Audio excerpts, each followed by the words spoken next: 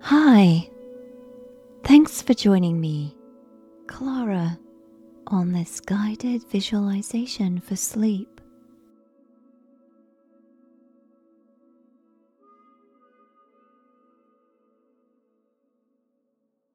Before we begin, please find a place where you feel comfortable.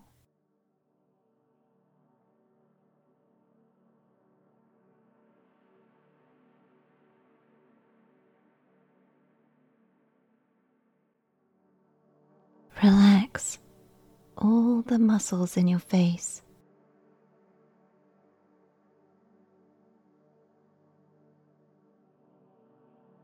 Focus on your forehead until it feels free of tension.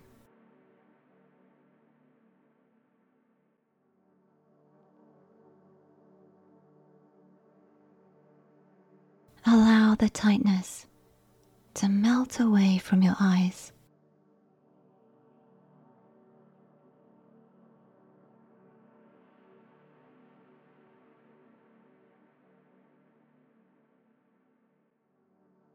Drop your shoulders as low as possible to relieve any stress from your neck.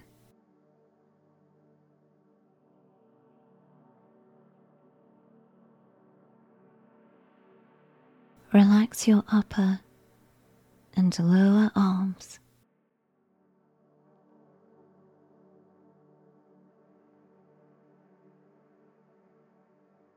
Then move down to your fingers.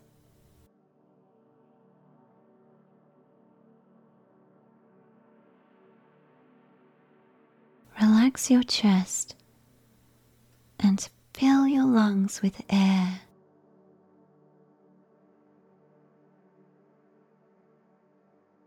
Release. Then move down your legs and finish at your ankles and feet.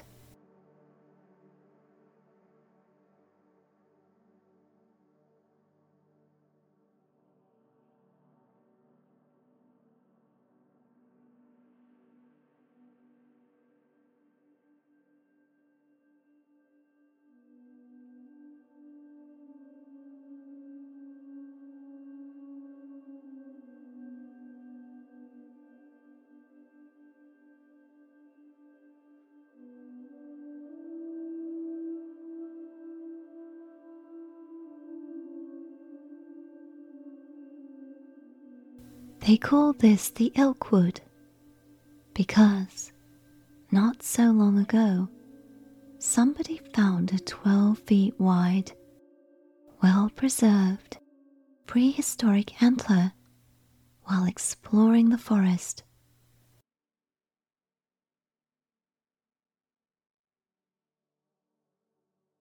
The antlers hung in a prime position on a wall above the fireplace in the local pub for a long time.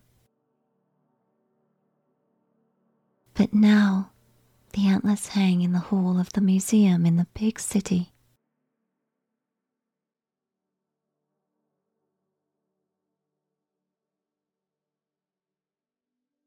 The antlers didn't actually come from an elk, but a giant extinct deer. The largest species of deer ever to exist. Standing about 7 feet tall at the shoulder.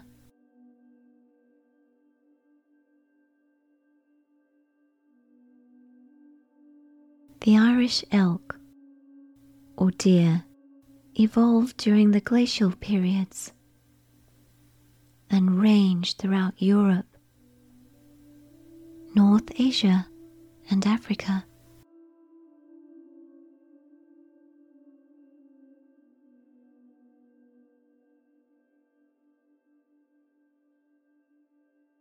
The largest deer that ever lived became extinct because it couldn't survive the subarctic conditions of the last ice age. Experts have determined that the last one in Ireland died about 11,000 years ago.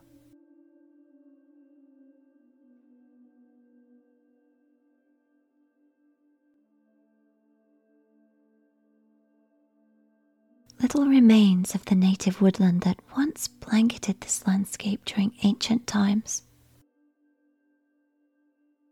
But Elkwood has endured. It's one of the only forests remaining that's persisted since the last ice age.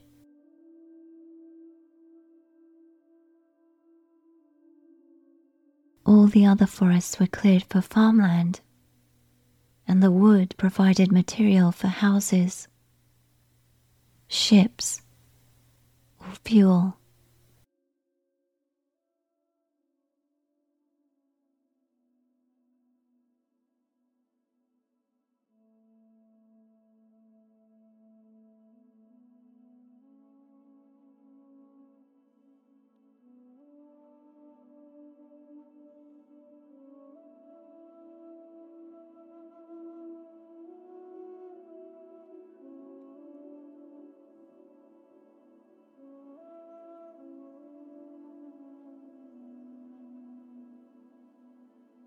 In the early morning light, you walk through the village on your way to explore Elkwood.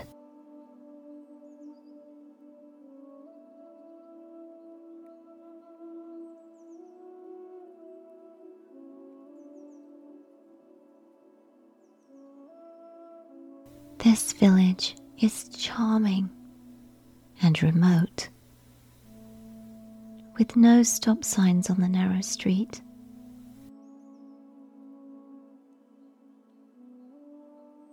There's a post office letterbox on the wall outside a grocery shop, and a pub called the Red Lion.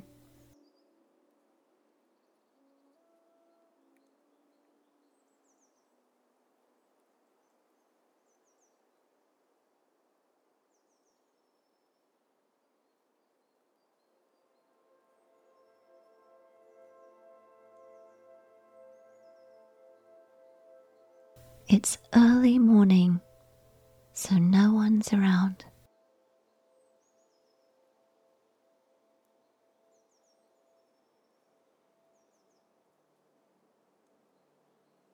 To reach Elkwood, you must pass through the graveyard on the outskirts of town.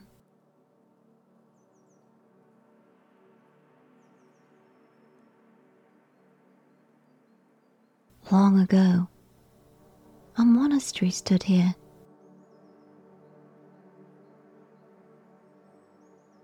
All that remains of it now is a crumbling wall, enclosing dozens of gravestones of all shapes and sizes.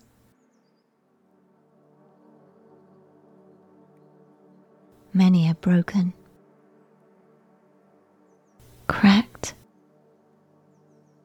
and blotted with fungus and moss, while others are shrouded by ivy or overgrown with nettles and grass.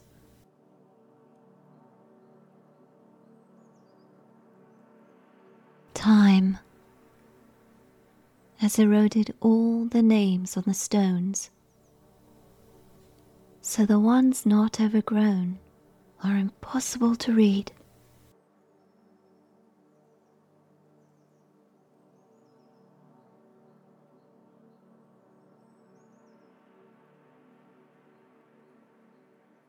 And there's a haunting feeling of abandonment here.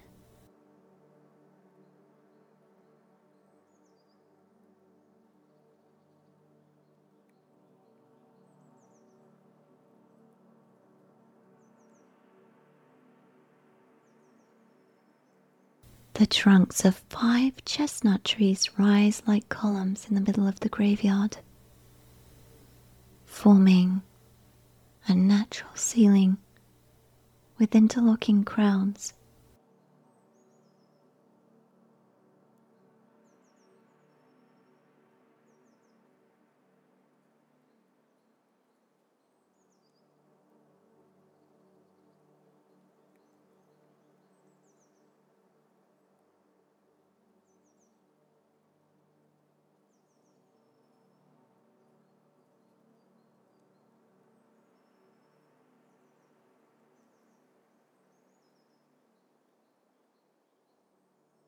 When you leave the cemetery through a rusty iron gate, you feel an opening and a new spaciousness in your chest as you walk out into the fields.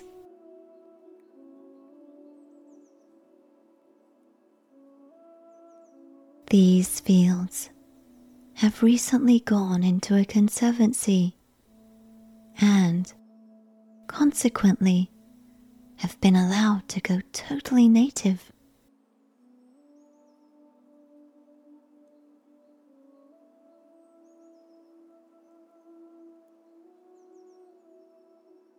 Yarrow and gorse grow wild amongst the switchgrass.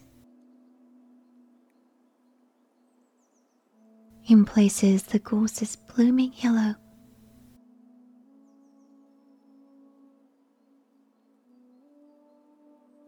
These with bushes of scarlet roseberries and trailing blackberry briars covered with red and yellow leaves make fine patches of colour in the bright sunshine.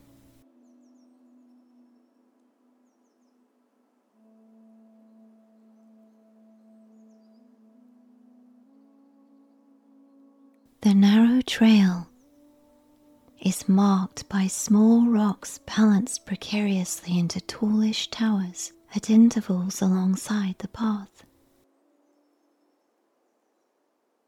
Some have toppled over and collapsed into heaps. The grass path is soft and springy underfoot.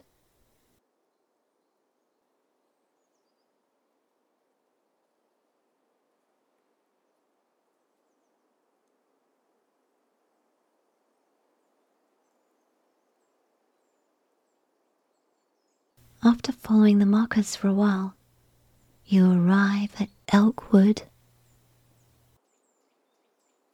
When you get into the forest, you're surprised to see it's almost like a garden, without brambles or thorns, and there aren't any rotten stumps or fallen branches to trip over.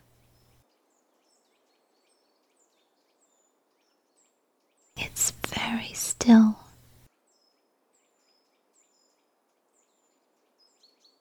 But you can hear birds singing in the distance, and the soft wind through the leaves.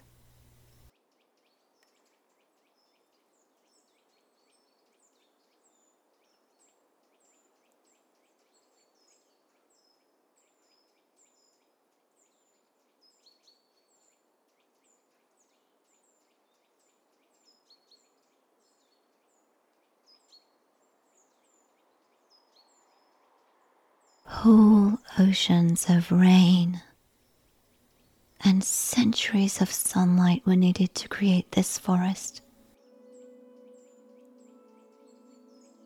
And long ago, the same sunlight glinted upon the antlers of the Irish elk who roamed here. Here, the ancient oak and chestnut trees seemed taller than towers, some with trunks about 12 feet wide.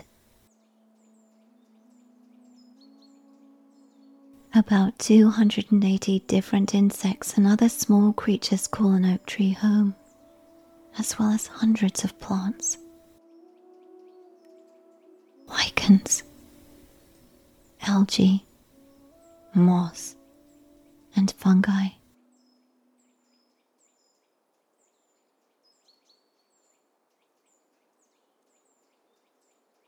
And ancient trees like the ones here in Elkwood support even more of a variety of insect and plant life.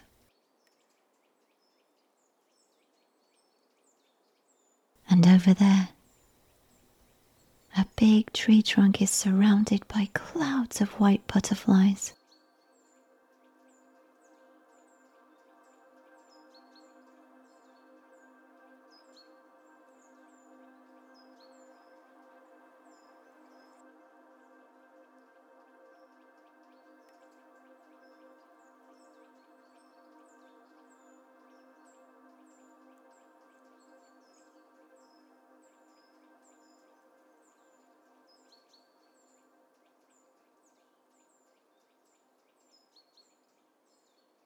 A flutter of invisible wings in the leaves somewhere overhead makes you look up.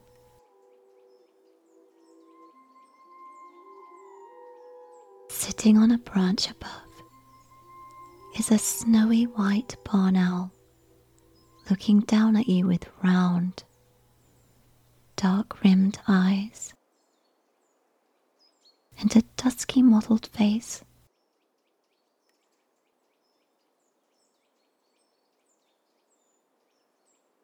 Before it flies low overhead to a branch further away.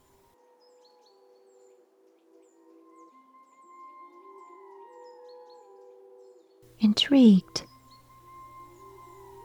you follow the owl to see if you can get an even closer look at it.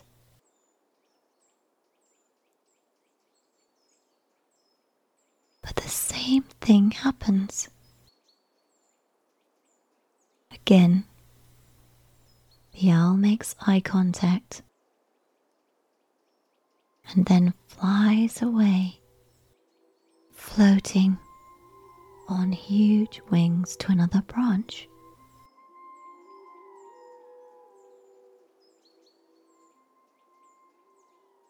This happens several times before it dawns on you that the owl is leading you somewhere.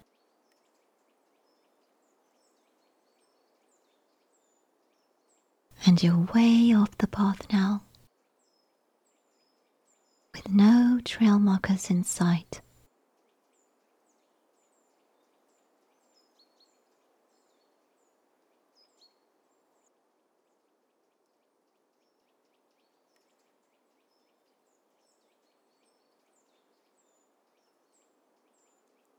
Here, a path is furrowed into the soft, springy moss carpeting the forest floor.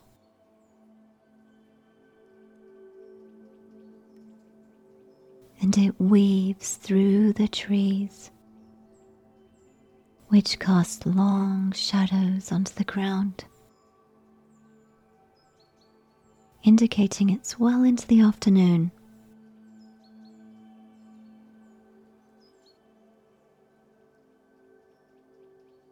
Your stomach grumbles.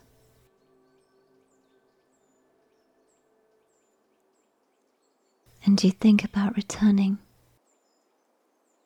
But the owl beckons you on and on, deeper into Elkwood.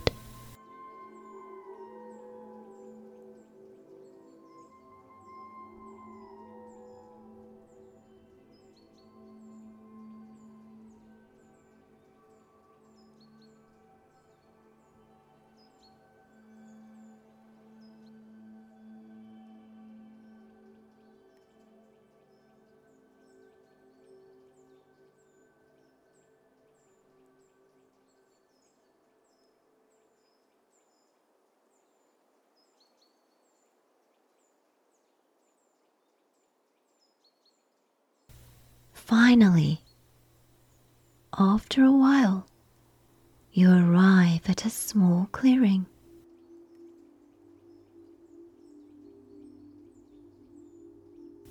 And now you see the owl has landed on the roof of a house.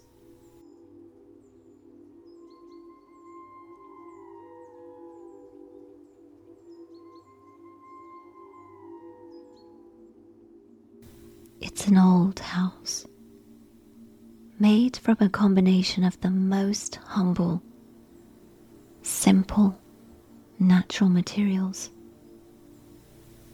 kind of reminding you of a bird's nest.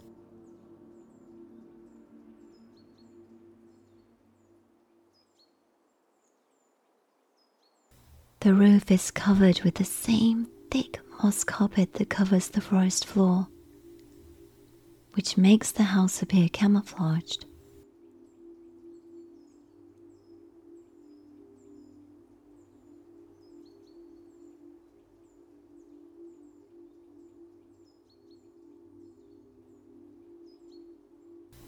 Outside the front door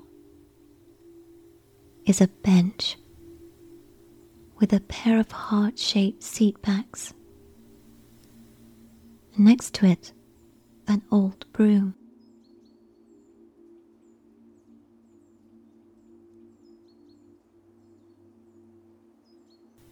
A note pinned on the door with a rusty nail says, "Welcome, I'll be back soon." And on another line in smaller writing, "Please, help yourself."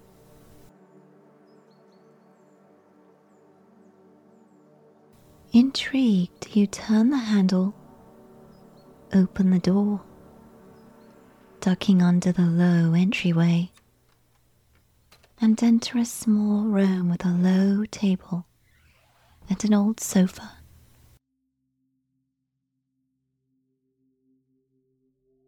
A semicircular stained glass window with a moon design casts blue and red light dimly onto the threadbare rugs covering the floor.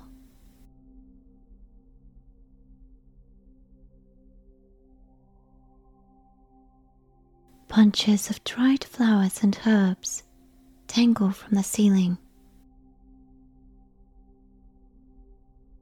and a large pot of water on the stove with herbs steeping inside.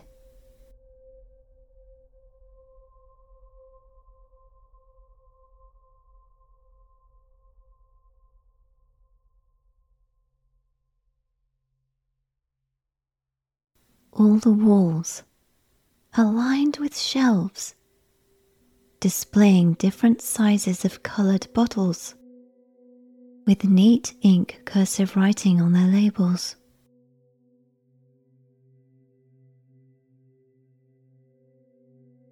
One reads, "Take 2 drops for happiness."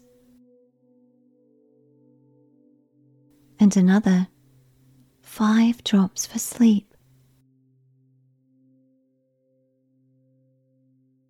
Love potion. Take 2 drops for calm.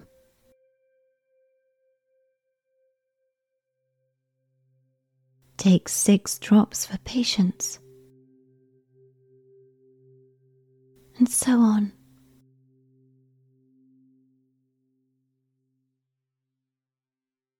There are many magical potions. Here are more. Take 2 drops for stomachache. Rub onto insect bite.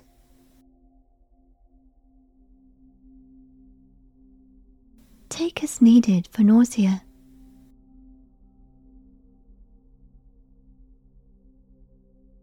All the bottles appear to be healing potions for different conditions or ailments.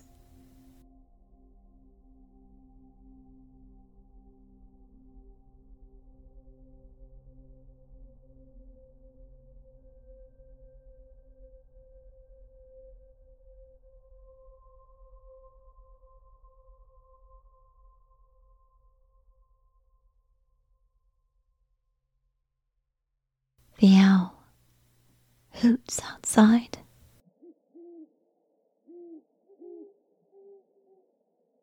When you open the window, it flies away, high over the trees,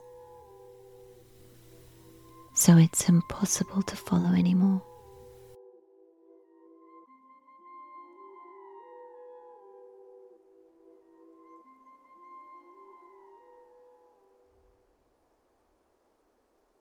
Now the wind through the trees sounds like waves, gushing and sighing.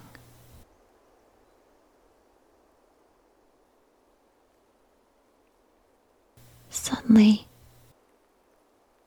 it starts to rain, and far away in the distance, you hear a low rumble of thunder.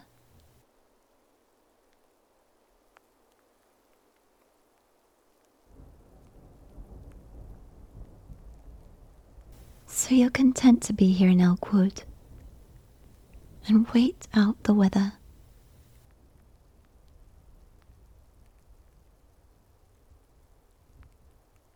Maybe you'll meet the owner of the house.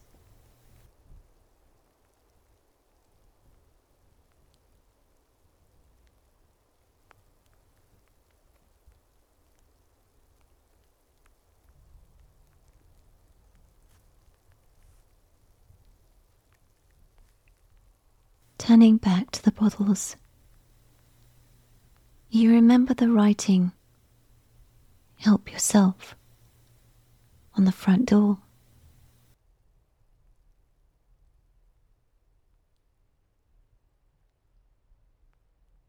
There are so many choices.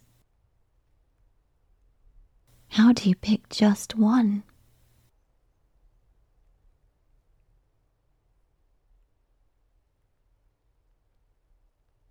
Finally, you choose the bottle with the label that says 5 drops for sleep.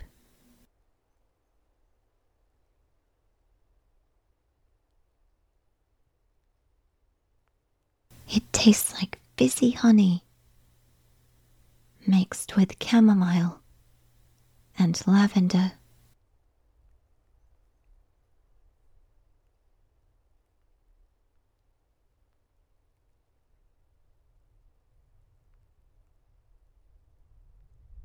You walk over to the shabby sofa and lie down.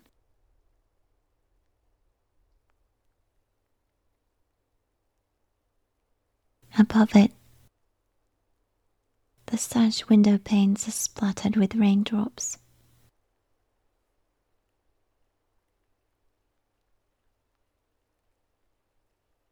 Looking through them, you watch the trees swaying hypnotically in the breeze.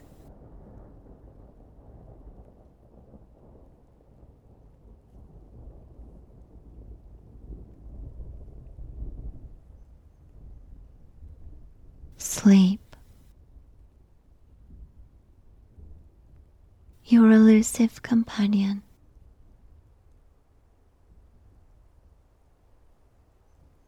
Not so elusive now. The potion is working. You close your eyes, and as you lie here, you feel grounded. Your heart quiets, and your mind and your soul lift to a gentle place, and you breathe in deeply, precious, renewing tranquility, and the feeling of drifting